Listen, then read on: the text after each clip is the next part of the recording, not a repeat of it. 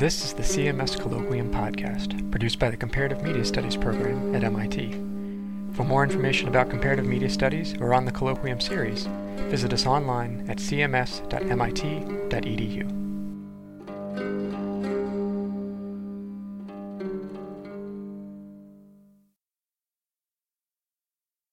Hello, thanks for coming. We're really glad to have Michael Matthias here with us. I think many of you know the piece that he and Andrew Stern labored successfully for many years on, Facade.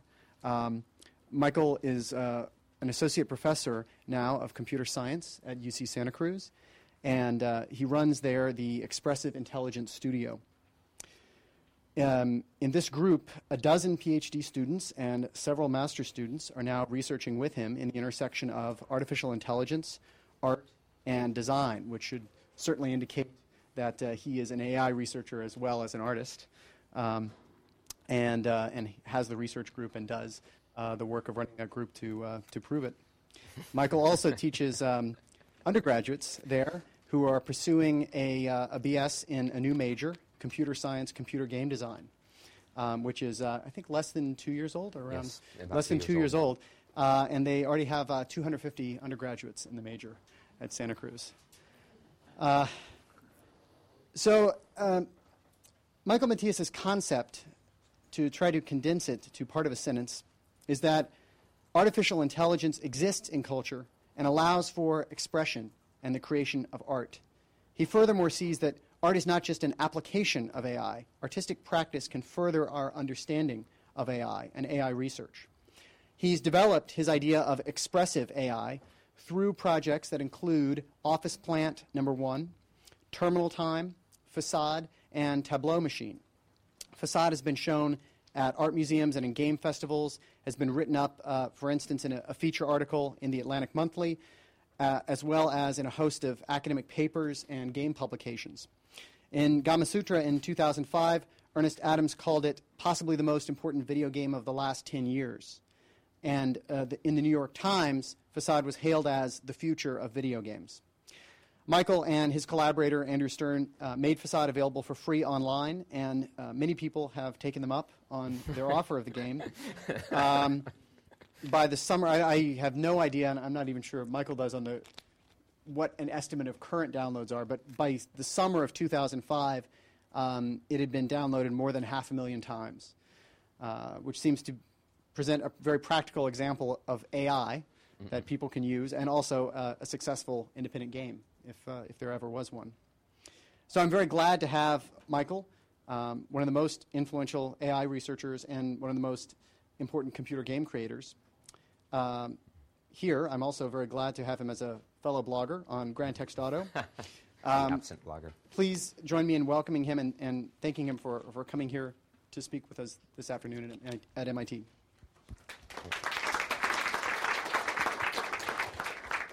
All right, thanks, Nick. That very kind introduction. Am I supposed to use that microphone as well? No.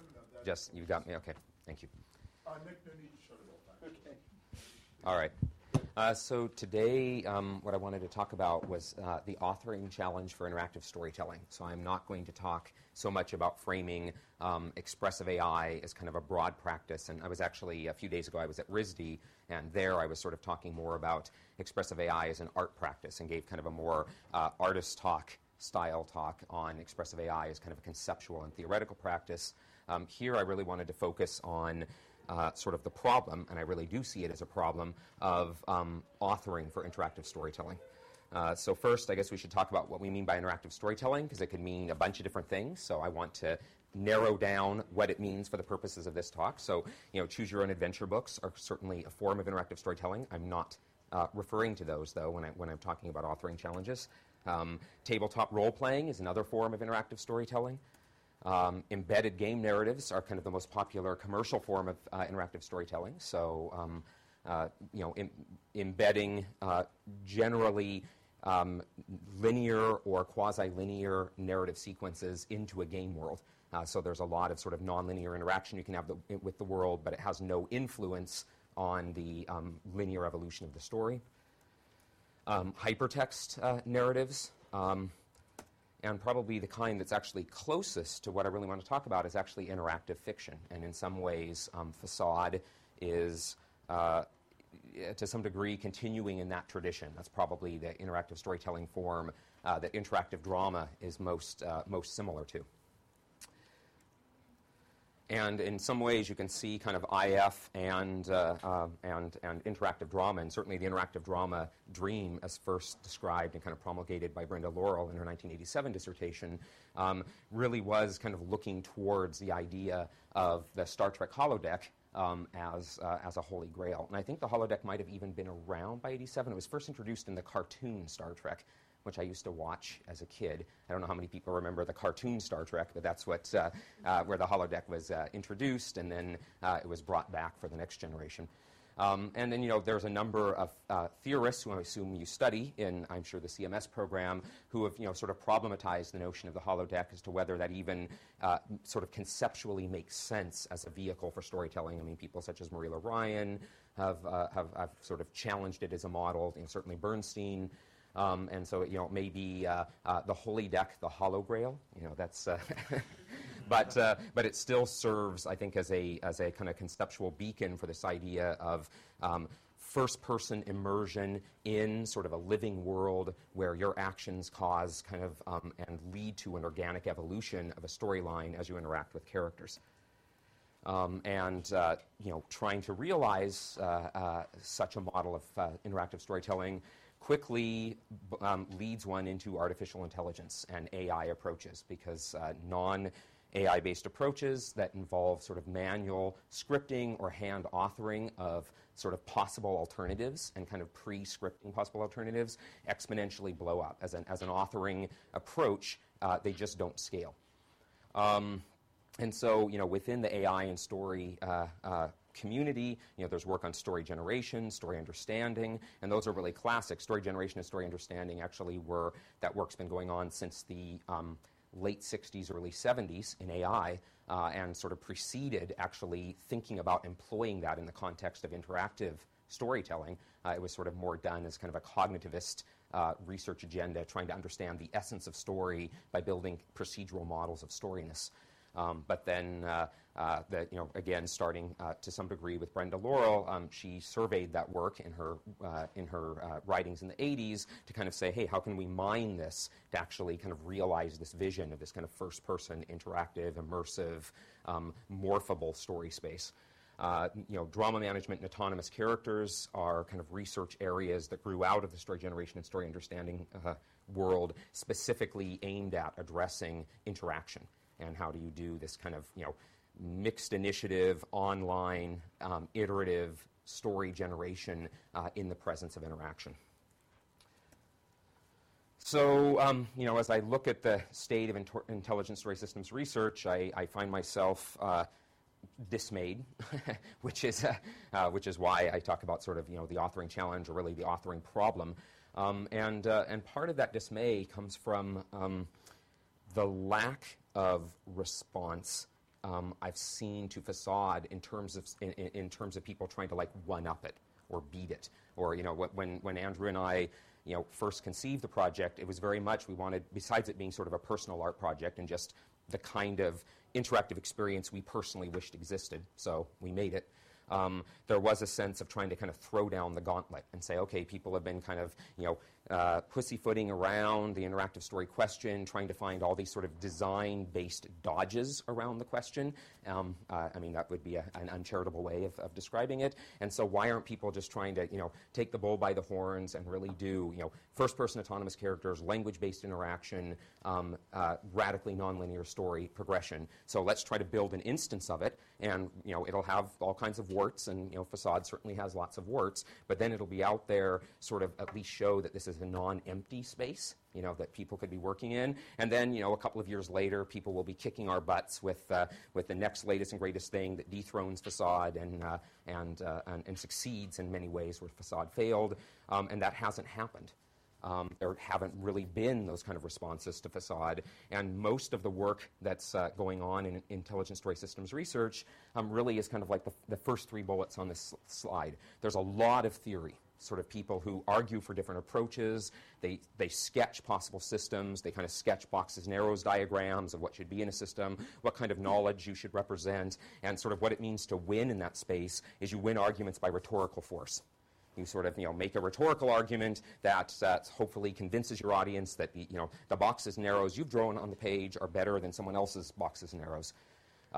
Then there's been a fair number of actually implemented architectures, fewer than the theory papers, but a fair number of architectures which are implemented architectures for drama managements, autonomous characters, architectures, story generators, but they tend to not have any content, which I know is a word Nick dislikes, and I share. Content makes it sound like it's just some commodifiable thing you stick in the system. Oh, I need some content added now, right? But what I mean by that term is that there isn't actually an experience to have as you interact with these systems. It's more like here's an architecture and here's some sort of dummy story content, and so you can see the thing sort of turn over and you can do kind of algorithmic system evaluations, but you can't play anything. And so you win arguments by a mixture of rhetorical force and system evaluations in that space. Then there's an even smaller number of actual prototypes, implemented architectures, plus enough content to actually have a playable demo of something. And so that sort of adds the previous moves for winning the argument, and adds to that giving a good demo. Right, so those are, and there's been very few complete playable experiences where you actually have done the work to do the authorial and audience sort of response evaluation that you can only have from having actually tried to create a complete experience. And this really limits the exploration of the design space. We have all these architectures and approaches, and there's sort of like the autonomous character architectures kind of theoretically posed coming out of our ears, various approaches to drama management. What are they good for? We have no notion of for different kinds of stories, or different ones appropriate. Are there sort of different genres of interactive storytelling that'll sort of correspond to different technical commitments in the architectures? That would be very interesting, but we really have no idea.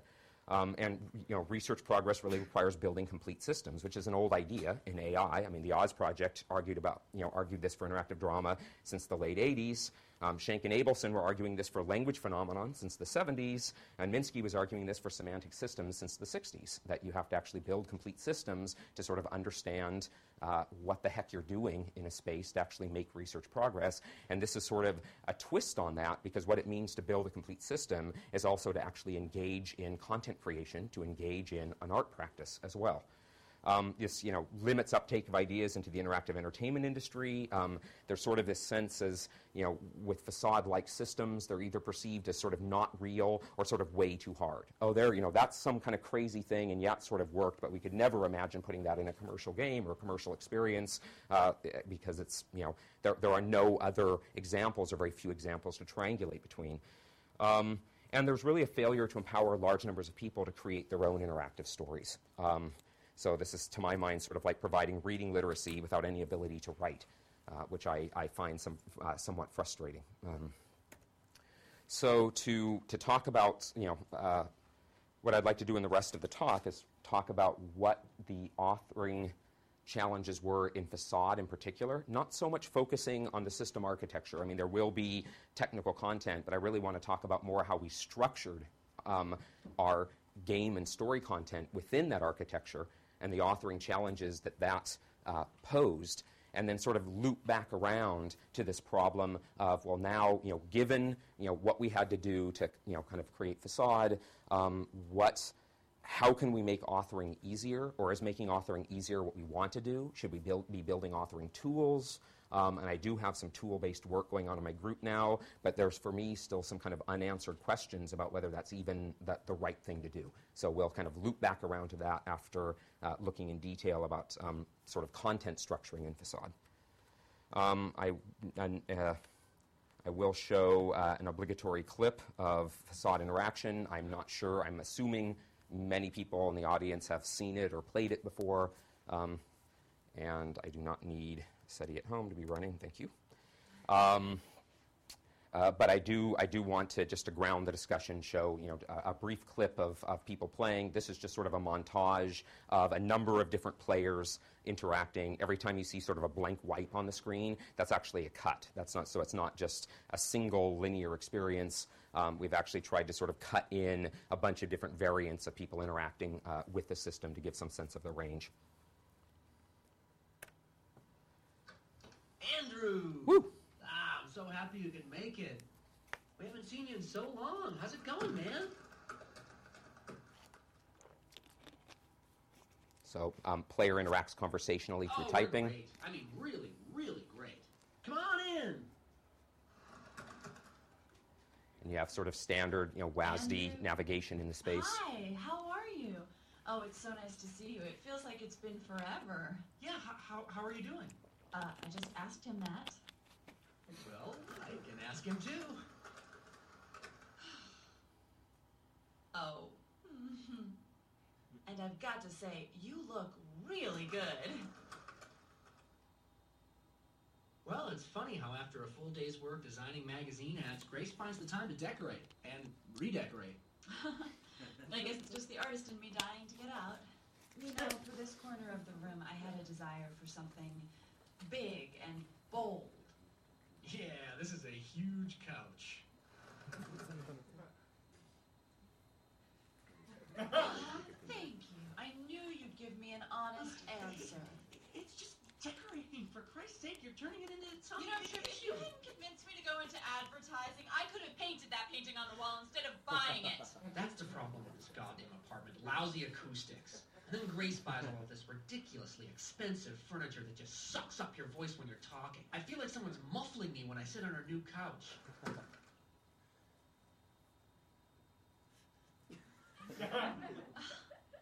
See, Grace? As always, you're the only one unhappy with your decorating.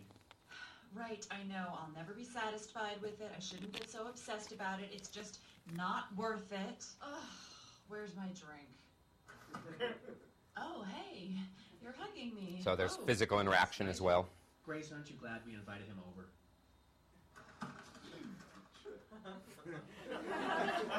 Brr. We're gonna have to turn up the thermostat if we're gonna talk about sex. Tripp, no, that's not funny. Come on.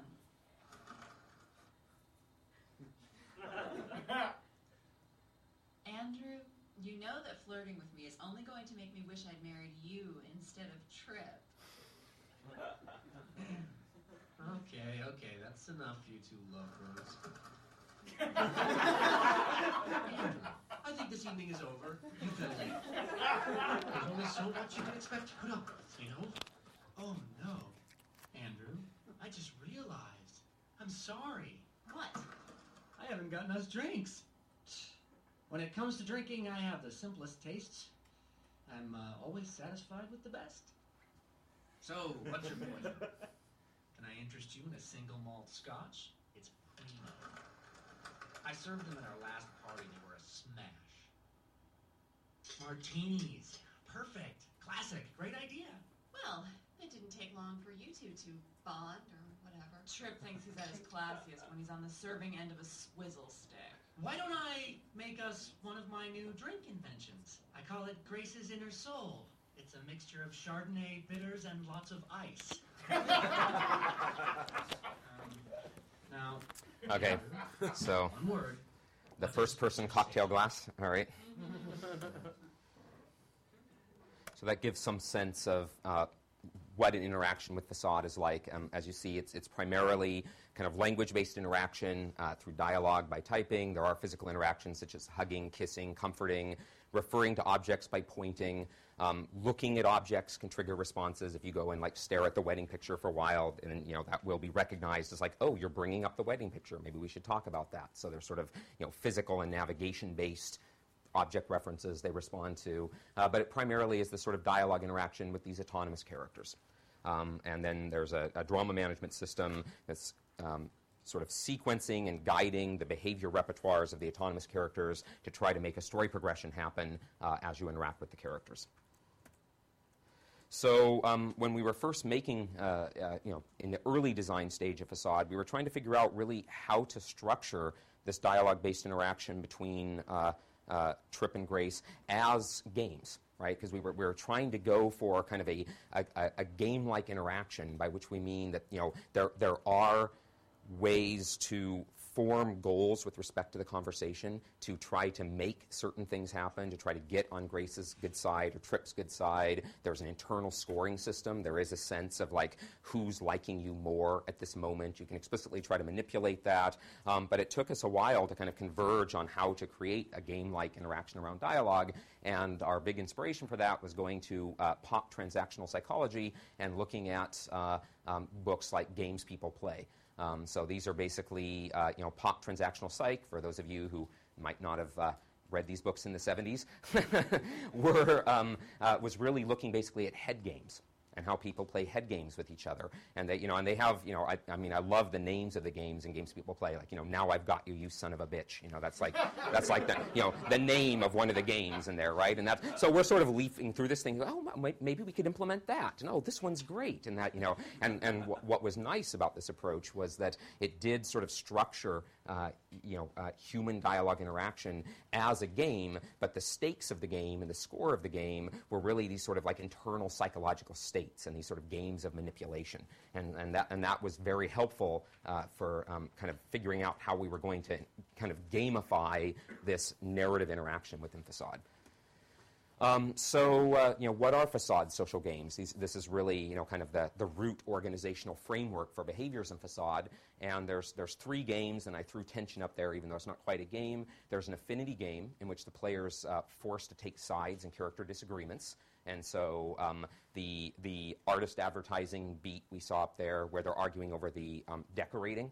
And, you know, Grace is trying to hint at that there's something wrong or perverse about the decorating. Trip wants you to, you know, say, no, it's great. Don't you love it? And what they're doing is they're sort of behind the scenes, how the system's understanding that, is that they're posing a forced choice situation to the player where you're going to either be agreeing with Trip or agreeing with Grace through the course of this dialogue, and depending on who you agree with, that character's going to like you a little more, the other one's going to like you a little less, and that'll actually then steer future content selection, beat selection, and so forth. There's also a hot button game in which the player can push character hot buttons to provoke responses. So these are hot buttons like sex, marriage, therapy, divorce, children, and there's progressions along those kind of hot button topics, and you can drill down on those. And in fact, if you really drill all the way on a hot button topic, sort of keep on bringing up, you know, therapy, for example, 3 times in a sort of short period of time, that can actually accelerate, like radically accelerate the tension level in the drama and jump you into kind of, you know, tension 2 right before the big blow up very early in the experience. And so there's the hot button game is sort of one of the mechanisms the player can use for sort of subverting the standard kind of tension flow in the game and really like heating things up quickly. And one of the nice things about that, or what we hope to accomplish with that, is that after you've played a couple of times and you've heard some of the topics, you know more backstory about the characters, you know some of the topics they can respond to. Now in future playings, if you want to, you can just sort of jump right to the sort of, you know, nastiest, you know, fighting parts of Facade by bringing these up and really drilling down on them. Then the last third of the experience is structured as what we call the therapy game, which was sort of the hardest thing we tried to pull off. I think it was in some ways not as successful as the affinity game, though I'm glad we tried it. And this is where the player can actually increase characters' understandings of their problems. And so we have this sort of self-understanding score that we're keeping for each character. And basically the player is taking the role of a truth teller now, or a lie teller, depending on how you want to play this, where the characters are standing across the room from each other, lodging accusations at each other, and you can basically, you know, agree or disagree with accusations, or you can bring up new topics or propose, bring up new explanations for the accusations, like, I think Trip is controlling.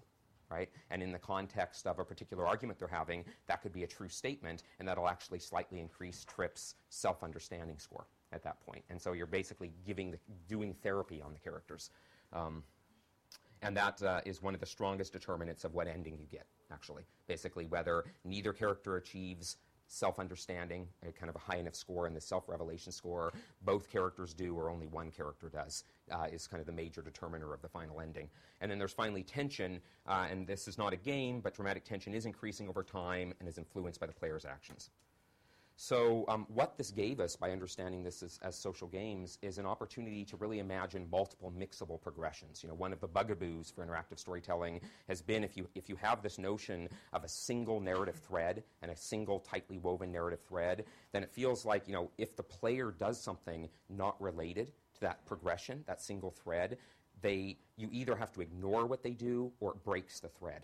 Right? And so a kind of design strategy we tried to avoid this was to say, no, instead of having a single thread that's going on, let's have multiple progressions kind of overlapped and occurring simultaneously. So if the player says or does something that doesn't relate or move forward in an interesting way, sort of the most recent progression that the player's been pushing on, then we can kind of sidestep, and maybe that utterance or that action helps us progress one of these other progressions.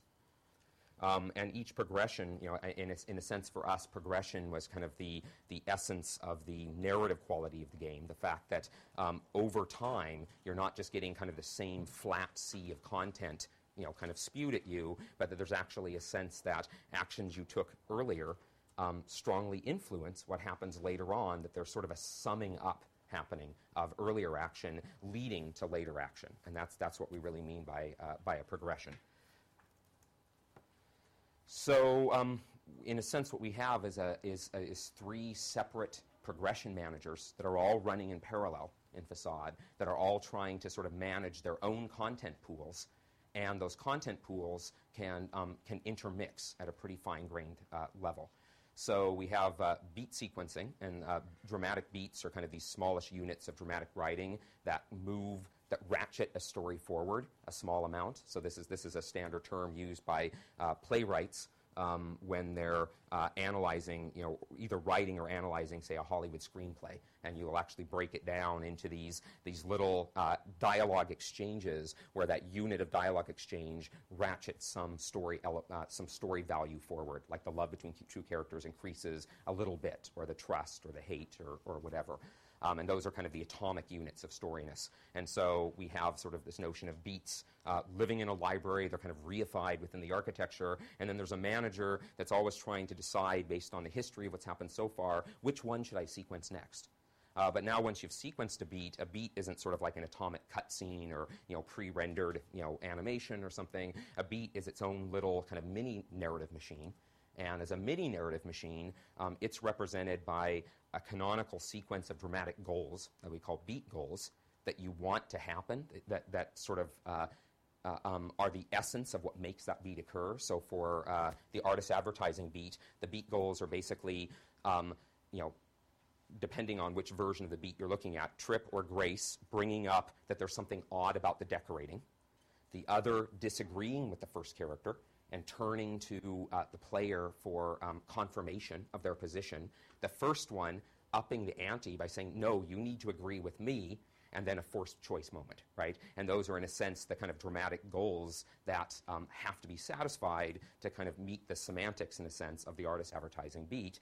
But of course, you know, that exact sequence may or may not happen depending on how the player interacts, and so that the sort of narrative machinery, the sequencer for there, is a kind of a blob of special case, sort of special purpose planning code that we call handlers, that sits there and sort of constantly rewrites the future sequence of the beat as a function of what's happened so far. So in sort of programming languages terminology, this is almost like a continuation passing style of programming where the future beat goal continuation is rewritten by a custom planner depending on what the player's done in the previous part of the beat. But in such a way that you cause all the beat goals to happen. And so this gives us a lot of sort of morphability and mutability within a single beat. And that's another layer for this kind of multiple progression sequencing. And then finally, there's global mix-ins, which are these sort of topics and responses that don't live in any beat, that can sort of come up at any time. And these are the things like sex, therapy, children, divorce, that implement the hot button game. And those are being independently sequenced and mixed in, depending on when the player brings them up, in the middle of pursuing a beat. So the beat sequencer sort of knows where, it's trying to make things happen at the beat level. This sequencer is trying to make things happen at the beat goal level. This sequencer is trying to make sort of sensible progressions happen in terms of these satellite topics or these mix-ins, and they're all kind of going on at the same time. And this is what I mean by having these kind of multiple fronts of progression that gives the system basically more degrees of freedom for responding to player input. The joint dialogue behaviors are really the atoms of performance. So, this is describing at a high level what the sequencing looks like. But then, obviously, you're hearing voice actors speaking dialogue when you play Facade. So we're not like generating language. We're not sort of doing lexical choice and all that stuff. There is some finite pool of dialogue in there.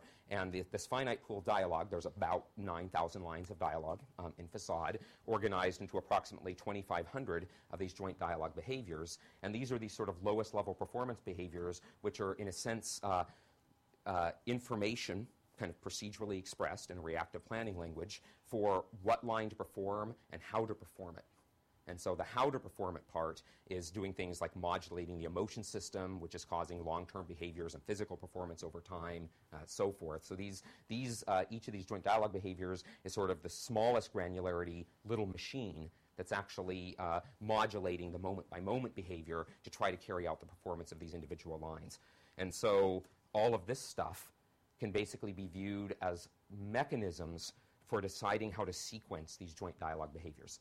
If you could imagine if you were implementing this in kind of a chatterbot style, that you would write these 2,500 joint dialogue behaviors, 1 to 5 lines of dialogue, put them in a big flat, library, basically, and then, depending on what the player just typed, you're basically saying, which one of these how should I respond? Which one of these 2,500 should I sequence next, right? And chatterbots do that in a pretty stateless way. Another way of thinking about these progressions is this is basically all of the state and state manipulation mechanisms for helping make that choice among all these joint dialogue behaviors. These behaviors are used in a variety of ways within the system for beat goals and beat mix-ins, for actually sort of accomplishing these units of dramatic meaning that have to happen to make something like the artist advertising beat or the mixed drinks beat occur. Global mix-ins for these kind of satellite topics, and then autonomous mix-in behaviors. There's not many of these, but these are for sort of longer-term performances that include dialogue that layer on top of everything I've said so far. So for those of you who have played Facade, one example would be, Trip has this fetish for this 8-ball. And he'll like wand over and pick it up and just shake, and then usually at what we hope are pretty inappropriate times in the dialogue, say things like, look at it and say, ask again, and then sort of like smile strangely at the player. And he does this basically when he's nervous, and we're sort of modeling this notion of nervousness that Trip has. So he's like walking around, has to walk over somewhere, pick it up, shake it, decide when to insert a line about it. But during all of that, all these other, beat goals and beat mix-ins and stuff are all happening. And so then these autonomous mix-in behaviors have to decide sort of how to insert themselves and how to overlay their physical performance on top of the physical performances of the other dialogue behaviors. So, beat goals and beat mix-ins are the progressions of specific topics.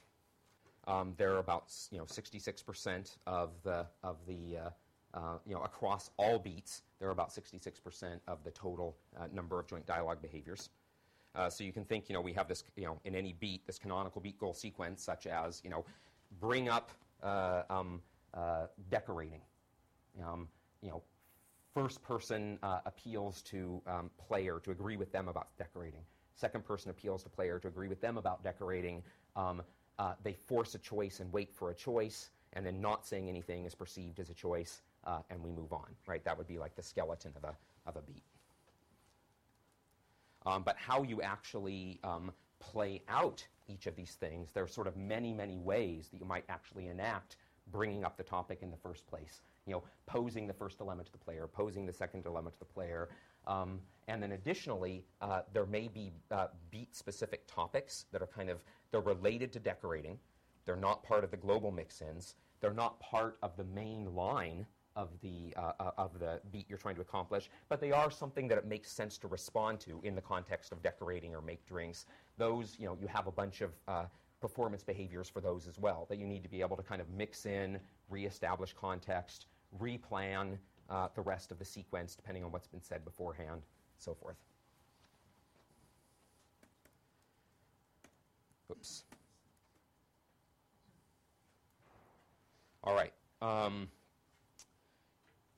Global mix-ins are about 33% of the total amount of these joint dialogue behaviors content within the system, and these are really sequenced in response again to these divorce, sex, the view, the wedding picture, a number of these topics they know about. But they're not just selected out of a flat pool. It's like if this is the second time you brought up sex, for example, the system knows it.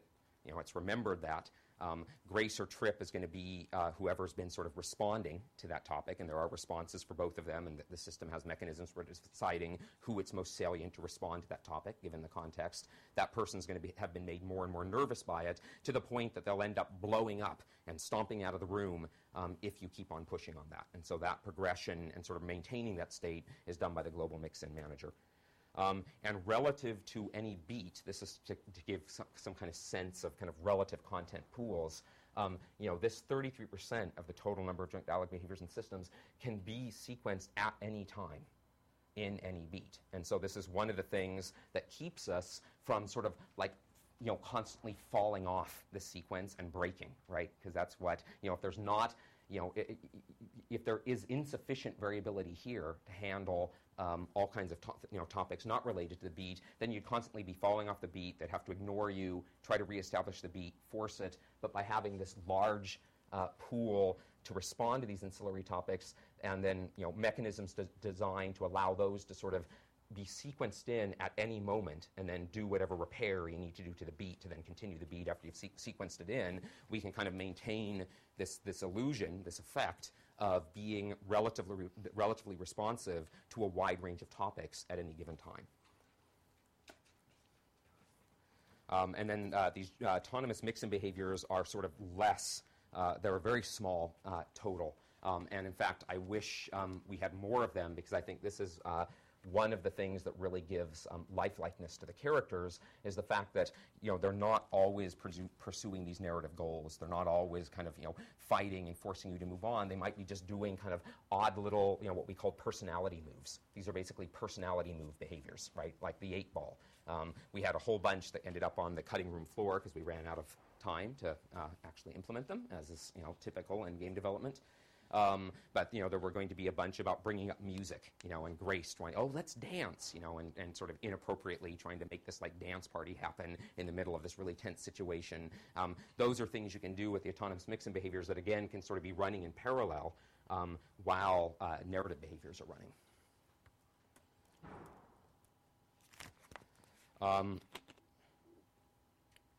So joint dialogue behaviors are organized into beat goals, which are organized into beats, and then the beat manager, and they're sort of a list of all the beats in the system that exist in Facade. And then the beat manager is sequencing those to try to match a global tension arc. One of the nice things about this content organization scheme, kind of all the way down through the architecture, is it makes it very easy to incrementally and iteratively add or take away specific units of content. So, for example, at the beat level, it was very late in the design that we decided, we wanted this like a romantic proposal beat that's actually very hard to make happen. I don't know if anyone's here has made this happen. This is where if you really during the affinity games, keep on siding with Grace for a number of beats in a row, you can make Trip sort of desperate enough that he will do this sort of like, Hail Mary move to try to get back in your good graces. And he wants to show off, and he does this by trying to show off sort of how romantic and loving he is by reenacting how he proposed to Grace. And like getting down on his knee in the middle of the floor and that, and Grace is just absolutely mortified. And so so this was a beat that we were able to design. It's beat goal progression. It's custom replanning mechanisms and so forth. Drop it in the pool. Didn't change anything else about any other content in the system, and it just worked. It sequenced in when it was supposed to sequence in. It didn't break anything else. And this is this is something that's finite state machine and story graph approaches to story authoring just don't give you. Trying to add in sort of a new unit of content late in the design usually means completely breaking those things and having to rejigger them. So this turned out to be sort of powerful for incremental authoring. We've talked about the global mix-ins, related to objects, to satellite topics, and then a slew of generic deflects and recoveries. Because, of course, people are saying things all the time that are that we don't understand, that our natural language understanding system doesn't understand, and even if it did, for which maybe we have no responses, for which we have no content. And what we wanted to avoid is, we never say, I don't understand. Right? That's like, that would just completely kind of bust the illusion right then. So a bunch of, there's a whole like sort of sub-library of these global mix-ins, which are various, kind of fancy ways with kind of progressive backup if you keep on getting non-understandings multiple times in a row, for sort of deflecting, bringing up some topic that you hope the player will then start talking about because you actually know how to respond to it, which in the, parlance of improv acting, that would be called making an offer. And Trip and Grace make offers like crazy to try to get you sort of back on track when it detects non-understanding happening, and that's all happening in these sort of deflect and recovery beats. Another thing that we're doing that is kind of makes content sequencing challenging is we decided, especially since we're using voice actors, and so these are recorded MP3s, that we never wanted to repeat a joint dialogue behavior. Because the human ear is so, like when you hear a line said exactly the same way, like twice, you just hear it immediately. It just pops out that like, it's repeating itself, right? And repetition was another busting move that kind of busts the illusion we're trying to maintain that we wanted to avoid. So part of what all these sequencing mechanisms are doing are keeping track of everything they've used so far and trying their darndest to never repeat itself. And that causes problems here with generic deflects and recoveries, where eventually you have to fall back onto sort of speechless deflections, right? If you keep on pushing this, which can actually be repeated because a lot of our animation's procedural and is actually driven by our behavior system, so you can get enough variation in that you don't get that human eye immediately noticing this kind of robotic exact same animation happening. But that's something, I don't know how many Facade players noticed that, but there was a lot of extra work we put on ourselves by basically saying no repeats ever, to keep this sense of illusion of life. I won't go into the special beats. Just briefly, there is a couple of places in the experience where we really want to make clear to the player that we are listening to you. And so these are sort of big, fat, sort of complicated beats where the characters reiterate or describe the history of how they've heard the player over the evening. And so that, so there is an episodic memory that's being maintained of everything the player said, every speech act that was understood by the system, and then it looks for patterns on those. And so these are the beats where Grace might turn to the player when you try to interrupt during the first big blowout, or one of them storms out of the room, and she might interrupt you when you start trying to type and say oh, you've been agreeing with Trip all night, are you? And those recap beats are.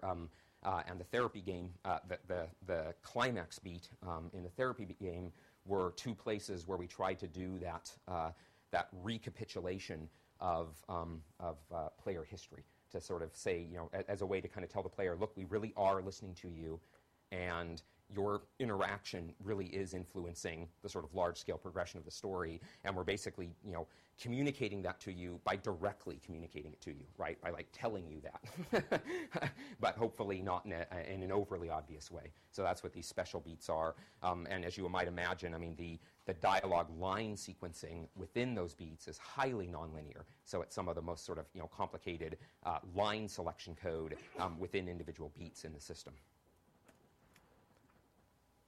All right, so if we look now in terms of kind of the design of these joint dialogue behaviors and the problems, all of these different dialogue behaviors from all these different content pools that are all using different sequencing mechanisms all have to intermix coherently. And that was a huge struggle, even just from a writing perspective. You have to write you have to write dialogue very, very carefully to make that sort of multi-layered sequencing work. And in fact, during the early years when we were starting this project, when I was still at CMU, we were working with a playwright in the drama department, and we're trying to see, because CMU has a sort of repertory style drama school that sends a lot of people to Hollywood as writers and producers and directors and so forth. So it's like, oh, let's try to tap that. And it was interesting. We were not able to tap that body of knowledge. The playwright we were working with, he was great, very talented playwright, and could just not get sort of comfortable with, really get his head around doing this kind of writing. I mean, the style of writing is just so different from the style of writing you would do if you're writing kind of a linear screenplay or stage play. And so we ended up having to do all the writing, because in some sense we had to know how all the AI machinery was working and how sequencing was occurring in order to know how to write the stuff so that it would intermix coherently.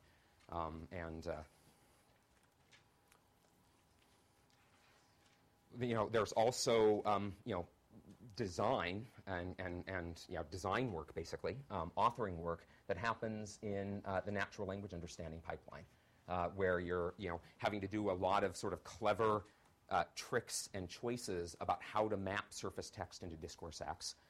And it is doing partial parses. It's not just keyword matches. There's partial parses, but we're sort of writing kind of these, this custom parser and this custom parsing language we implemented, where there's a lot of artistry in kind of guessing the kinds of things players might say and writing parsing rules just so that you're pulling the interesting meanings out of it, right? And then also trying to figure out in what's called the reaction mapping layer that when you have competing discourse acts, how do you sort of combine them together, and how do you select among them for deciding what reaction to say. And so it's common in Facade when you type something and hit the enter key that the natural language understanding pipeline actually spits out 4 or 5 meanings to what you typed. So if it was in the middle of the artist advertising beat again and you say, oh, I really like the couch, depending on where in the beat you were, this could be understood as a reference to the couch, disagreeing with Grace,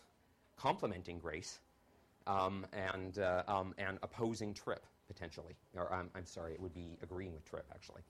So you've got these 4 possible meanings. Which one do you respond to? Which one's sort of most salient? And that's what happens in these reaction mappers. And there's also a lot of sort of artistry and crafting, and really, I mean, doing what you always have to do with game design, which is kind of get inside the player's head to try to guess, in a sense, what players are going to do and where they might be coming from when they perform certain actions. Yeah, I'll skip that. So, if we, looking at Facade, there's a lot of content, and it's all computational content that has to be authored. There's the reactive planning behaviors for the autonomous characters, emotion models, social state, character progression state. There's drama management work that has to happen. Each of the beats has there's a custom sort of annotation language for describing the conditions under which each beat is more or less appropriate. And it's this kind of probabilistic agenda mechanism where every time it needs to make a beat choice, it recomputes a probability distribution over all the unused beats as a function, a pretty complicated function, of the history, the episodic memory of what's happened so far. And that probability distribution computation is done based on a bunch of annotations that you as a human author have to write associated with beats. Language understanding and generation, detailed character movement. There's a lot of procedural controllers in Facade. The facial expressions are fully procedural, et cetera, et cetera. That's authoring work. And so, one of the conclusions, I think I've come to, post Facade, is that this is all still too damn hard. That was basically that some of the work in Facade, I think we kind of moved. It's possible to build this kind of thing now, and I think some of the research progress we made moved it maybe from impossible or really hard to conceive of to possible, but it's by no means easy. And even people have asked us over the years, like, if you were to write another Facade-like interactive drama, I mean, different characters, different story, but that kind of interaction. Now having the infrastructure you have in Facade, how long would that take you? And we would estimate, like a year and a half.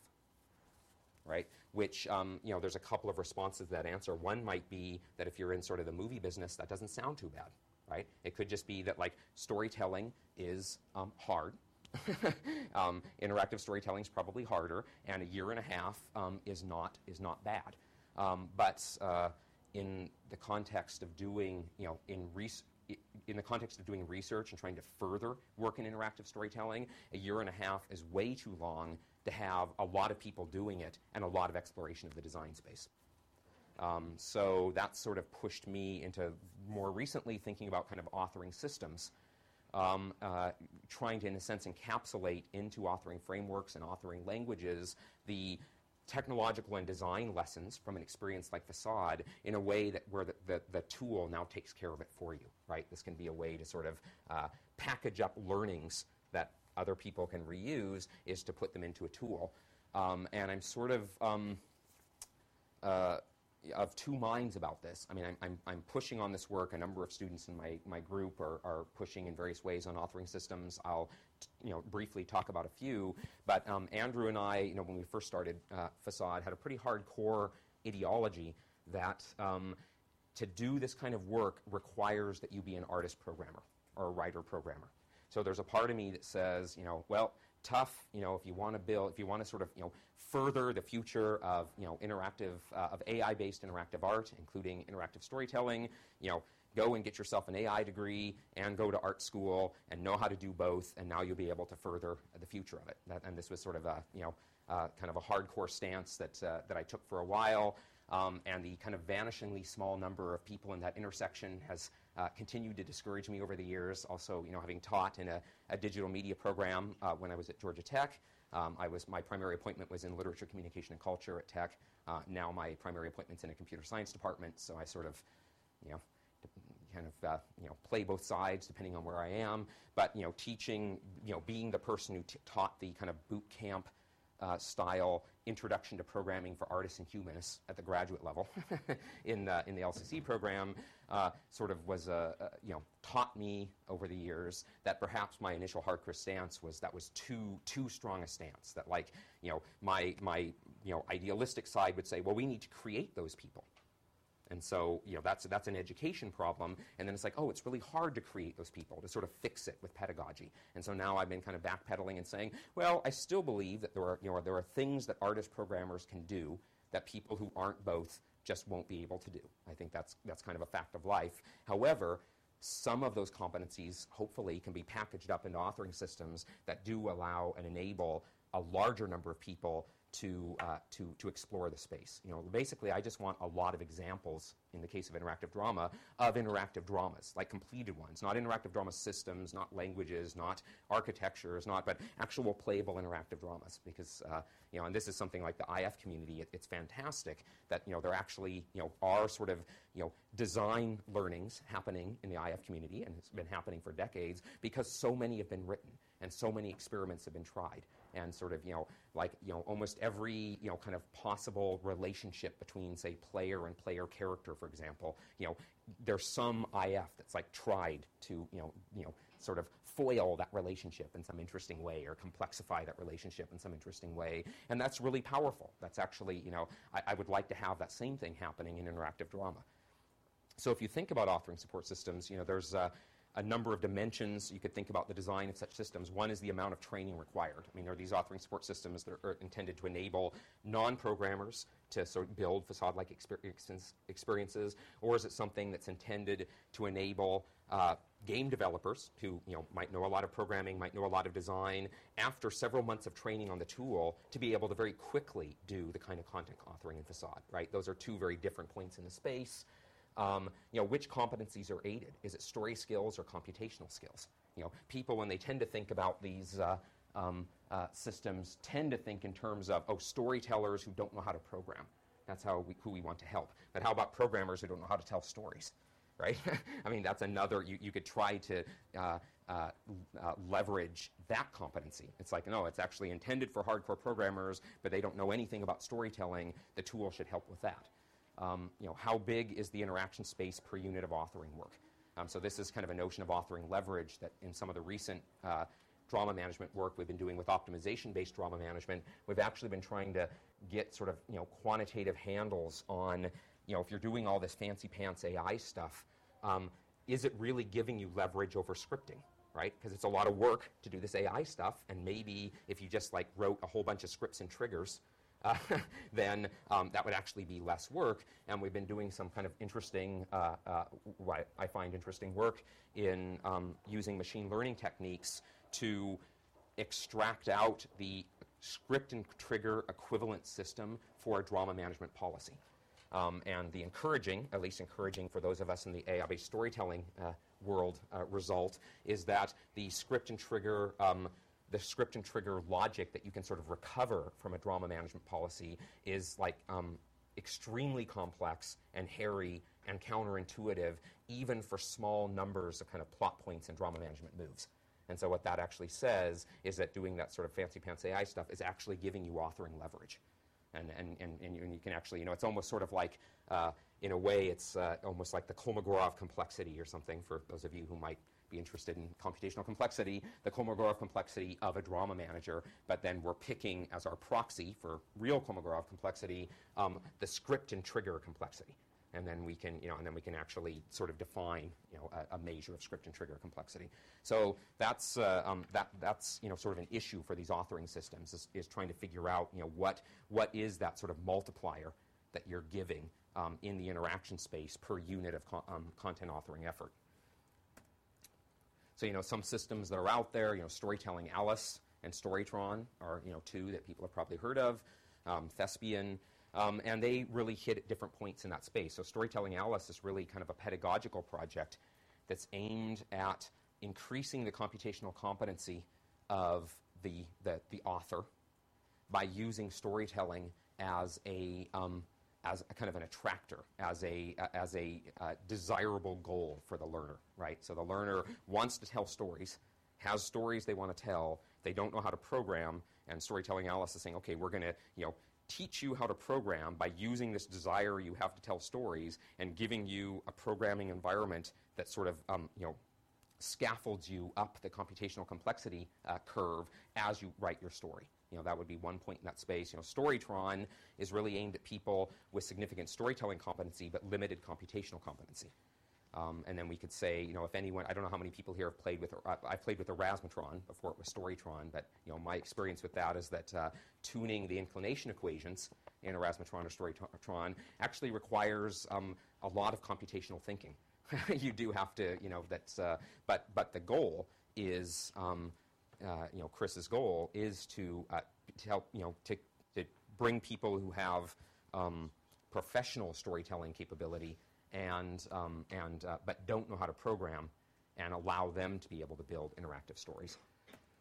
The first system we kind of built in the space of authoring systems was something called Wide Ruled. I'm not going to go into it in detail, but it's based on a universe model of story generation. So one of the classic kind of mid-'80s story generators, AI story generators by Leibowitz, so it's a Yale School story generator coming out of that Schenkian tradition, was a soap opera, episodic soap opera generator called Universe.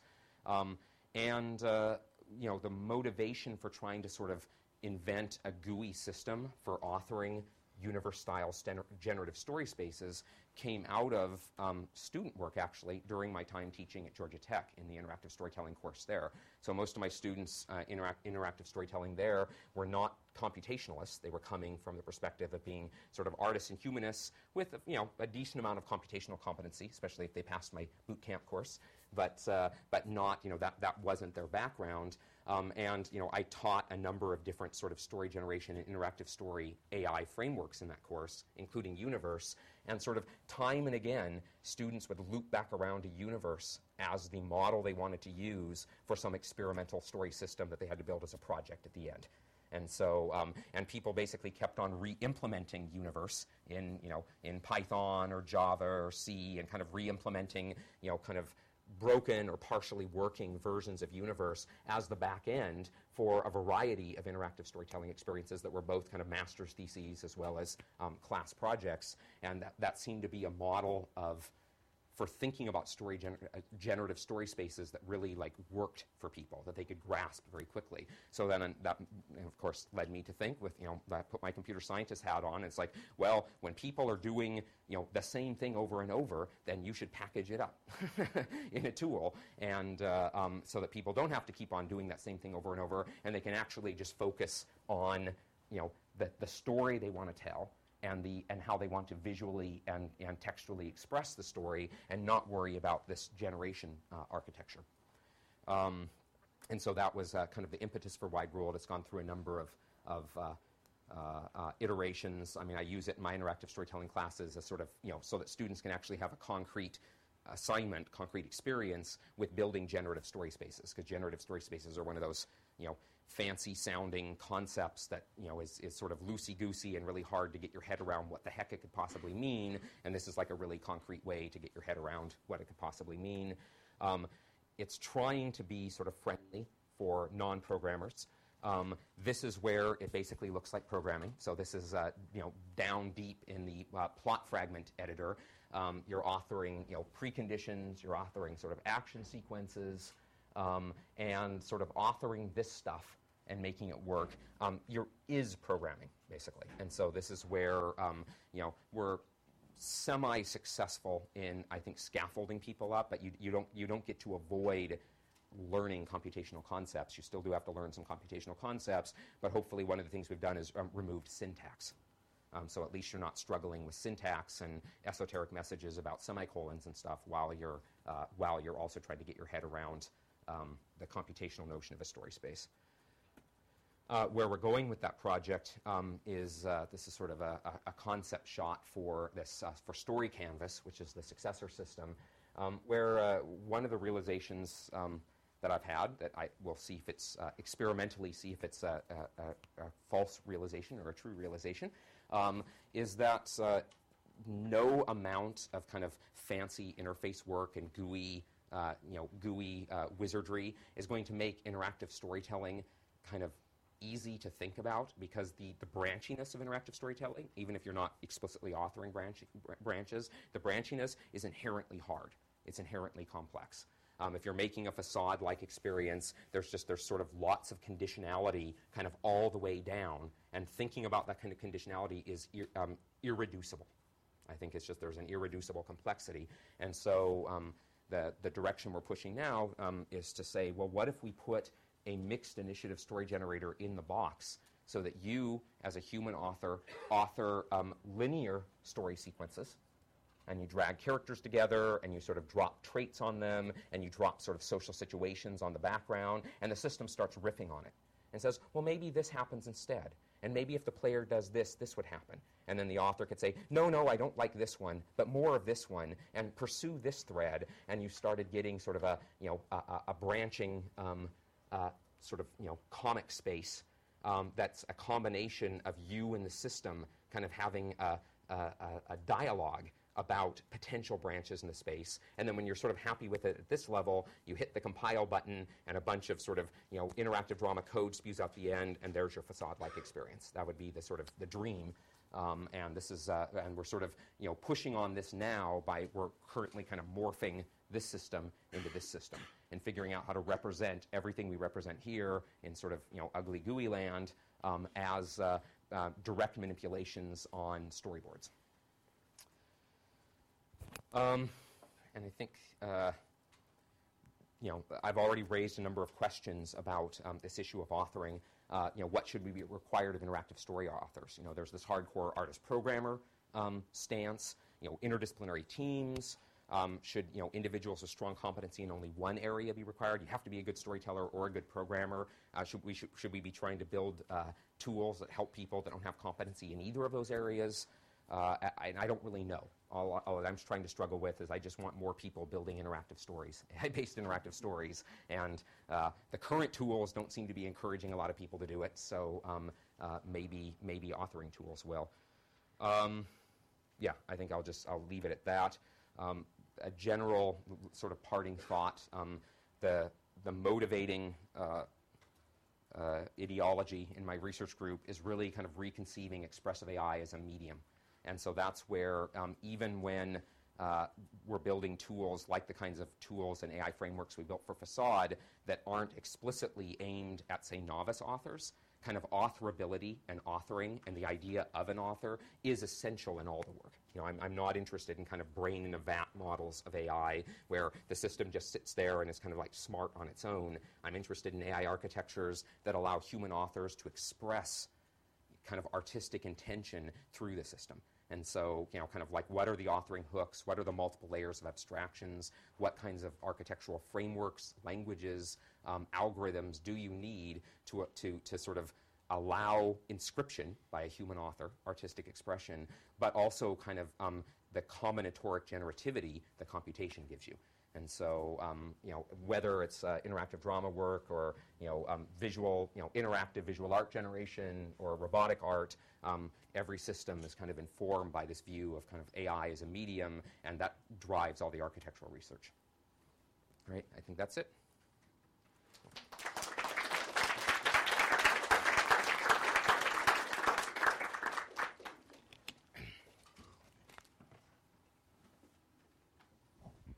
Let's have questions.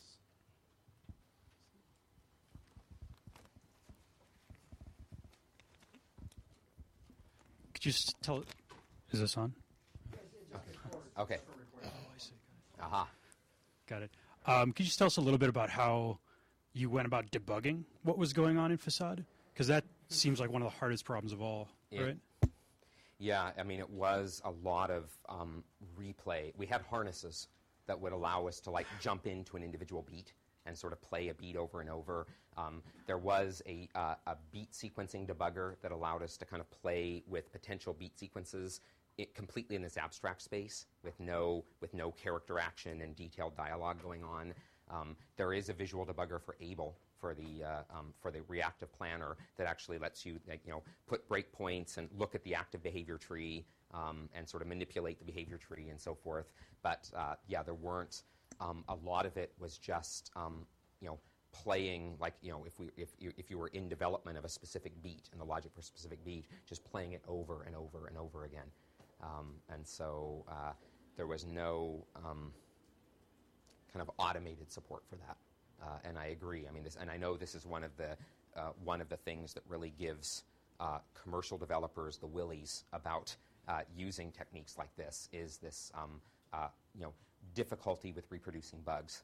And and I was talking with Nick's class earlier today, and people were asking questions about various oddities that had happened to them in specific scripts, run-throughs they'd have, like why did it respond this way or that way? And I said, without the debug trace on, I really don't have a hope of actually, I can take some wild guesses as to why they said one thing or another, but once you have this many layers operating, I don't really know in any detail why the system's responding the way it is in a particular situation. I can take guesses, and we did this. You could turn on an extremely verbose and copious debug trace that would also spit out when you were running it, and you can sort of grep around in that.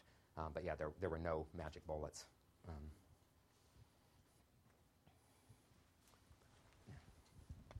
I guess the magic microphone must be disseminated. Yeah, I think this is terrific work, and obviously there's a lot of dimensions here to it. So you have a, the model of the joint dialogue behaviors, and there's various kind of components of things that you model. And one thing I was wondering is there any place where you model kind of the situations in which the characters find themselves in? For example, a party, and in Shank's stuff and in some of our stuff, we say, okay, what do people do at a party? They listen to music, they dance, and you kind of, is there an explicit model that's apart from dialogue, the authoring the dialogue, where you talk about all the things that might happen at a party? Because you talked about like getting inside the head of your player, and the player, the player finds himself in the situation, hey, I'm at a party, what are things I do at a party? And that might be good for reminding the author, at the very least, reminding the authors of the cases they need to cover. And of course, in the best case, you might want to give them some help from covering those cases. So if the guest says, hi, I brought a bottle of wine, then you know that one thing in the party, the guests bring things, and you know, don't stroll over to the bar because you want to open the wine that the guest brought or something. Yeah, so no, Facade doesn't have explicit common sense models of situations like parties. And you know, as I know you know, we're using ConceptNet in the lab for some work on game generation, kind of unrelated to interactive drama. But yeah, that kind of modeling is one of the directions we're pushing in enabling this. Because that's, you know, when I say that the system kind of in this mixed initiative way starts suggesting alternatives, or that's exactly what we want it to be doing, is to basically help you as the author delinearize your narrative at multiple levels of abstraction by suggesting sensible things. And so, and one of the tricks, and again, this is just like, you know, empirical, like whether this will work or not, but, you know, one of the empirical hypotheses to test is whether we can avoid the kind of black hole of AI completeness, of needing to know like everything about the world by focusing on social games actually as the organizing principle. So, you know, one of the things, instead of knowing all about, you know, sort of, you know, parties and restaurants and all of these like really sort of concrete situations which are sort of innumerable in the world, what if it knows about what an affinity game is, like abstractly, and has an abstract model of affinity games and therapy games and, you know, now I've got you, you son of a bitch games, you know, if we're borrowing that one from Eric Byrne and that. And so, and I think that in terms of dramatic interaction, there might be a smallish number of those that actually give you a lot of coverage for dramatic interaction. So that's kind of the, but it still is requiring background knowledge. So it is going the background knowledge route, but it's kind of like going the route of background social knowledge rather than a lot of background concrete background world knowledge. Though I think, you know, I think ultimately we'll need some of that to ground the social game, right? When it makes suggestions. But we're doing some experiments now using HTN planning for automatic beat generation based on sort of like declarative formal models of backstory and so on, where we're trying to see how far we can get with putting together sensible beats, knowing very little about the content of the beat and only knowing about the sort of social structure of like who likes whom, who doesn't like whom, who's embarrassed by some event in the past, so forth, and using that knowledge to leverage an explicit model of different social games. So that's, but yeah, that explicit modeling is definitely where we're going.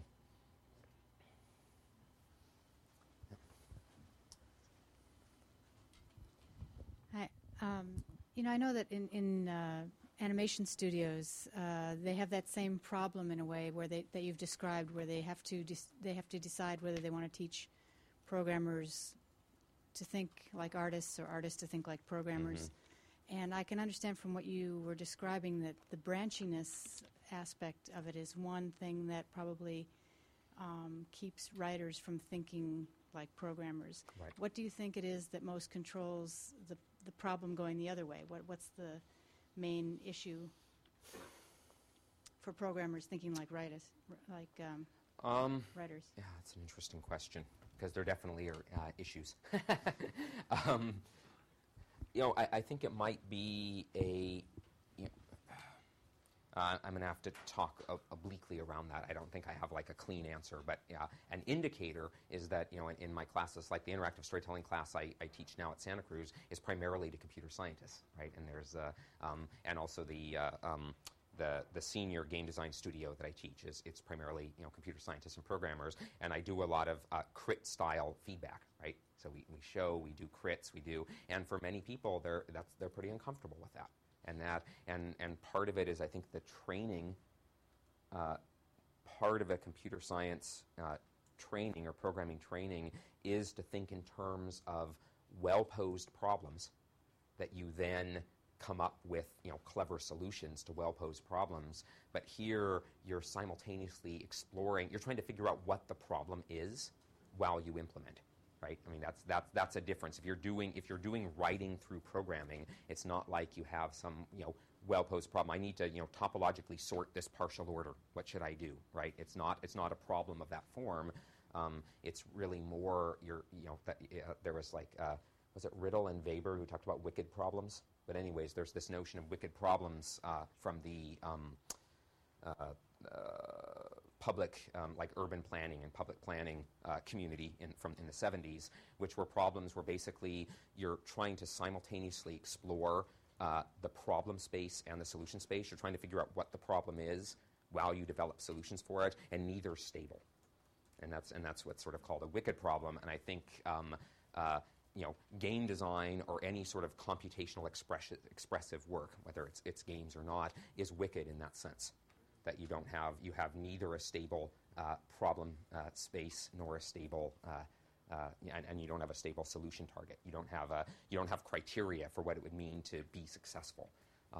And I think that's something that people with arts backgrounds, and I'll say arts broadly, whether it's theater arts or animation or visual art, their training has prepared them to sort of expect that is the case. I mean that's normal. That's like what it means to do practice, right?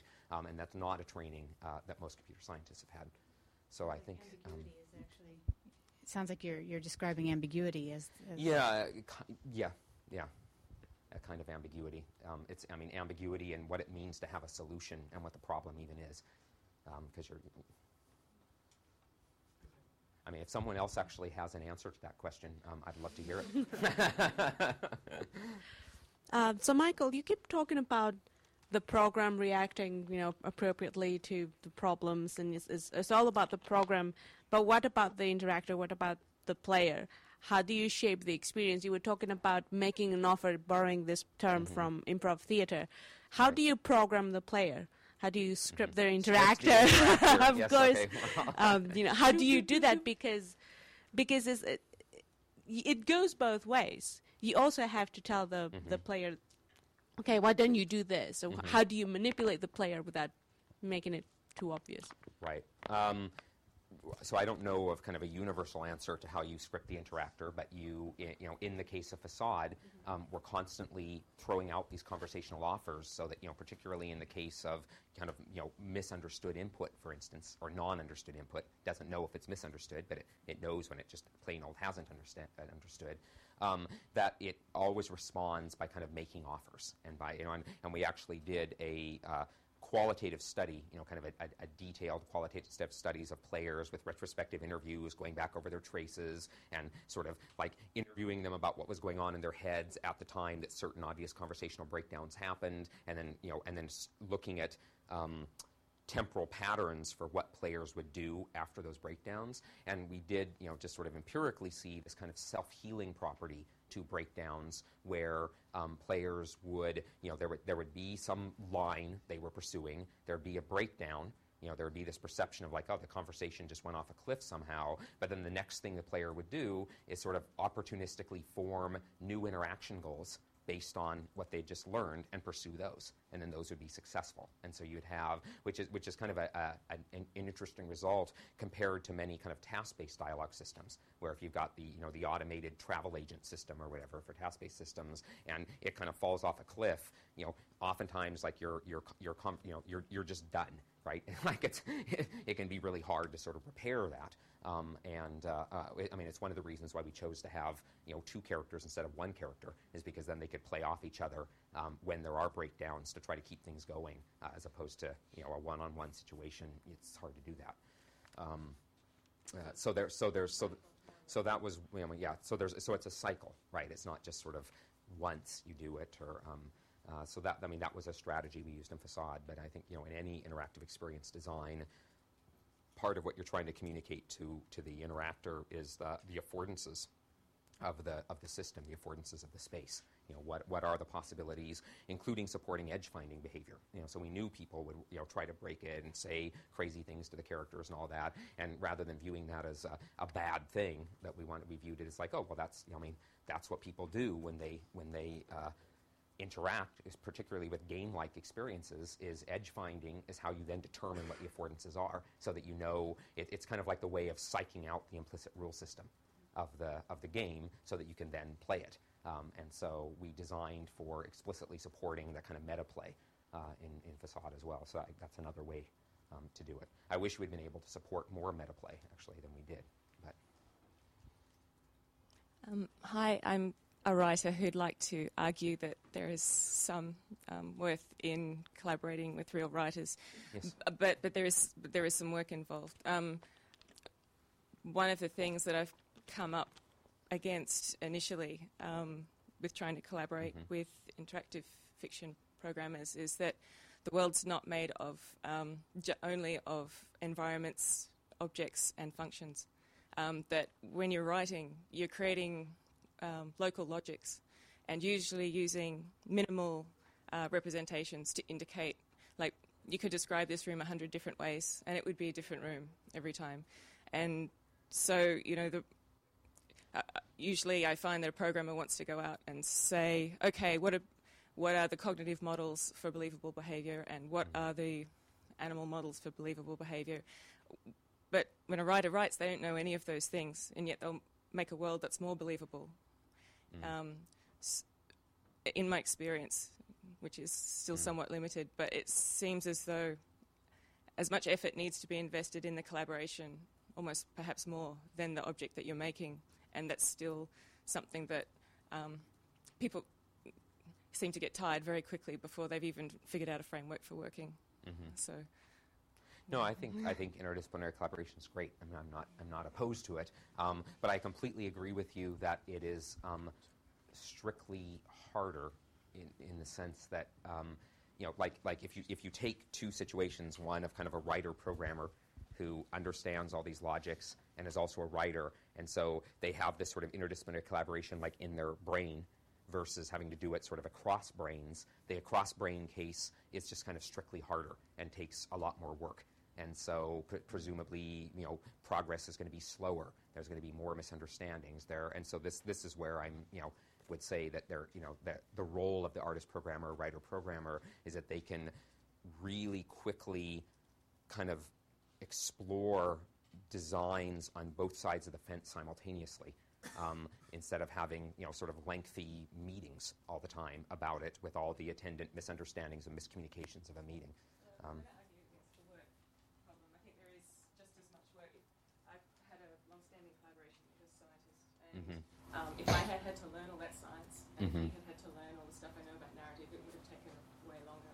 It was actually more worthwhile, and I think ultimately time-saving to form a really good collaborative framework, and then have someone else take care of a whole bunch of stuff, which maybe the far edges of which you might not have an aptitude for.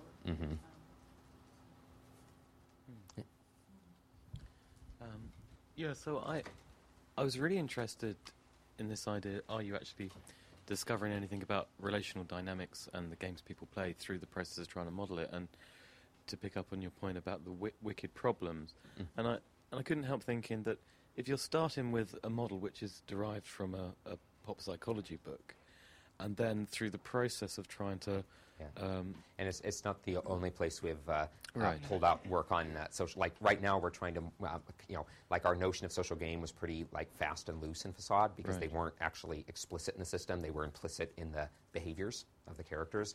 Now that we're trying to explicitly model it, going to Henry's point, we're actually trying to come up with a more precise definition of what we mean by social game, and we're turning a lot to Goffman. And sort of and dramaturgical analysis, basically. Dramaturgical sociological analysis as a way to try to define, to put more meat on the bones of what we mean by social game. But in that sense, then you are then revising the initial theories that are informing the design and rejecting some and moving towards others that you feel are more valid because they enable you to create more convincing models. And in that sense, you are progressing towards, in a sort of Popperian sense, you're progressing ever-refined models that perhaps are saying something about the relational dynamics of the way people interact in the real world. You're basically saying, are we making progress in sociology by doing this kind of work? Yeah, I guess so. I haven't been making that claim. Sure.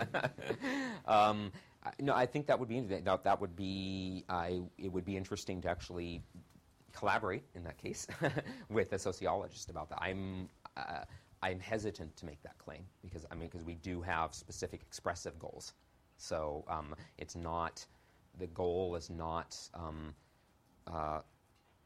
sort of modeling, kind of error-free modeling of empirical social behavior in the world, much of which is like boring from a sort of like storytelling and dramatic perspective, but really kind of modeling social behavior that has a lot of like storytelling affordance, a lot of dramatic juice. And so that does, so one of the things we've been trying to, like a distinction we've been trying to make, which isn't in the dramaturgical literature, is this distinction between sort of, what we're calling functional social games and social state change social games. I mean, we don't have good names for this, but you'll see when you look at like symbolic interactionist work, more generally, not just Goffman, that there's sort of a very fluid movement between talking about like the social game of checking out at a store, right? And there's a lot of very functional interaction that's happening in there, which is not a social game in like this sense. Right, and that's though often in the context of engaging in that functional interaction, people will use opportunities to then enact their personalities, to enact their presentation of self. And so it's kind of like these functional social games become these platforms that offer opportunities for performing presentations of self. So one of the things that's become really clear as we've tried to model this is that there's actually a pretty convoluted hierarchical nature to these games. It's not just like there's one happening, another happening, another happening. You can have these sort of nested layers, and a functional social game provides a platform for a presentation enactment. But the presentation enactment might also be simultaneously performing part of a social state change social game. Right, and so one of the ways we've been trying to identify the social state change social games has been to look at enacted dramas and to do kind of a dramaturgical analysis of enacted drama, right, as opposed to which is very different from kind of the naturalistic bent of dramaturgical analysis. So we've been looking at like Sex and the City. And then saying, like, what if we do a dramaturgical style analysis of what's going on sort of moment by moment in Sex and the City, and and why look at Sex and the City versus, well, because a lot of these social state change games and these very weighted presentation games, presentation of self games, like they're happening all the time. In a sense, it's kind of like the definition of drama is you've taken the volume knob and turned it way up. So you can see lots of instances in a very compact space. Right, and then but then it would be kind of interesting but dangerous to think about what that tells you moving it back into real world interaction, since drama is sort of by definition an abstracted purposely purposely abstracted artistic abstraction of everyday interaction. So, but that's one of the ways we've been trying to. The sociological literature in symbolic interactionism it tends to sort of stop at about the 5,000-foot view. And, since we're trying to put it in the machine, we need to go to the sort of like, 0-foot view. And so to get there, we've been having to make a bunch of distinctions that we're sort of not finding in the literature. I was hoping just to find a bunch and like, oh, you figured it out for us. Great. We'll implement it. And we're not finding that, unfortunately. But anyways, I don't know if I'm just kind of talking around your question, but... in terms of sort of modeling sitcoms or TV shows, mm-hmm. dramatic forms. I mean, do you think probably one day you'll have a sort of a mathematical algorithm that models, say, Friends? Is it possible? Well, I mean, people have. There's actually Mark Cavazza has built an HTN planning system that models character behavior in Friends. So that's. I mean, whether you call it a mathematical, it's a computational model. But then you can ask, we don't want to get into the relationship between math and computation. I'd say computation is strictly more general, but some mathematician's going to come and beat me up. We are math. Okay. Nick and I were talking about that with the general eds. I guess there's this discussion about redoing the general eds at MIT, which is, interestingly enough, we're having the same discussion about redoing the distribution requirements at Santa Cruz. But there's like this calculus requirement everybody must take, but not a programming requirement. And I'm like, well, if the intellectual content of that is modeling and modeling the world, like computation's by far a much more general formal modeling framework than calculus. Like there's a sort of small subset of systems in the world that ordinary differential equations are are amenable to modeling. Well, computation covers a lot more, including all the ones that ODEs model. So that should be the requirement. But anyways, so whether there has explicitly been work on friends.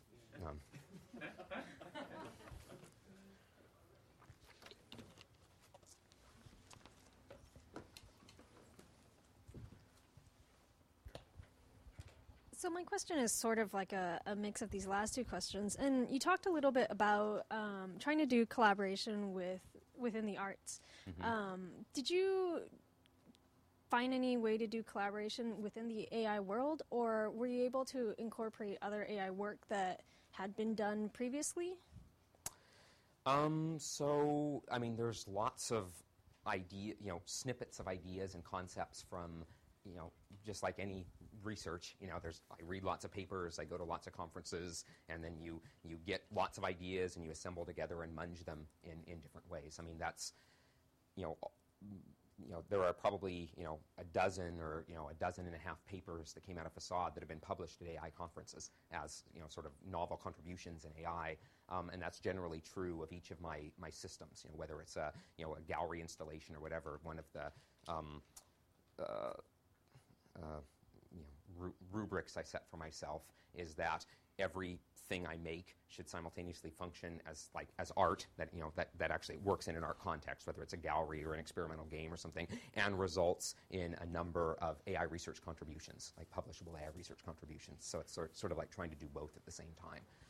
So it's not that I'm sort of applying off-the-shelf AI techniques to things. And in fact, I kind of disbelieve in that application model. That sort of, we can just sort of take what, standard solutions that AIs come up with and sort of apply them to art. I actually think if you take expression, as a first-class research question, and these questions of this, the tensions between system autonomy and authorial intentionality, questions about the relationship between authoring affordances and interpretive affordances for audiences and how that's sort of articulated by the architecture of the system. There's a lot of questions that come up that are actually first-class research questions of their own, AI research questions, but they're not AI questions that sort of, AI, business as usual has been asking. And so you're actually asking novel AI research questions and then hopefully finding answers to them that would not have been posed or answered without sort of taking expression as a first-class area of exploration. And so that's kind of that's the expressive intelligence approach to doing AI research / art practice. Did that answer? Or yeah. Okay. Mm-hmm. So I actually wanted to ask a content question. So I guess one of the things with Facade is that it takes a sort of fairly dim view of life in general, I guess.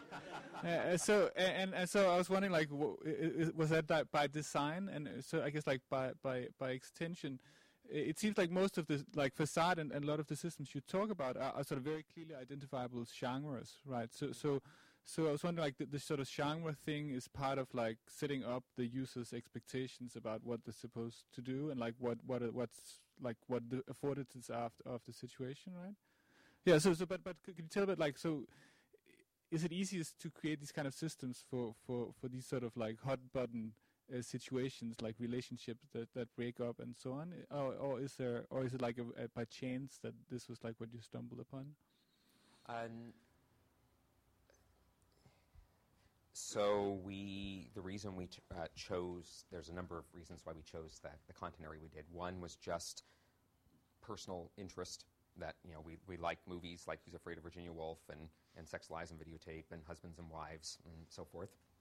And so that's one. I mean, there are other kinds of plays and movies I like as well, but I do like these sort of really intense, conversation-based, social interactions, and Andrew very much does as well. So that's a personal choice. Another was that we were, and I guess apologies to people in Nick's class who might be here, because you heard this earlier today, that we were in the early days of the project, we were very interested in trying to invert a lot of design assumptions of contemporary game design. And so there, and then in fact there were, early papers we wrote where we were sort of adamant, like Facade is not a game, we're doing this other, and then later on it's like, yeah, it's a game. It became, I don't know, it became less important to me to try to do this, like, it is a game, it isn't a game. But in the early days, there was kind of this strong, it's not a game, it's something else, it's a new medium. And then part of that was, like, these inversions, like, games are about exploring these giant spaces, so we want it to be like a small apartment. There's nowhere to go. Games are about these, primarily physical interaction with occasional interactions with sort of, human-shaped vending machines, basically, right, as the NPCs. It's a little harsh, but that's, so we'll take away all physical interaction, and it's only interaction with the NPCs.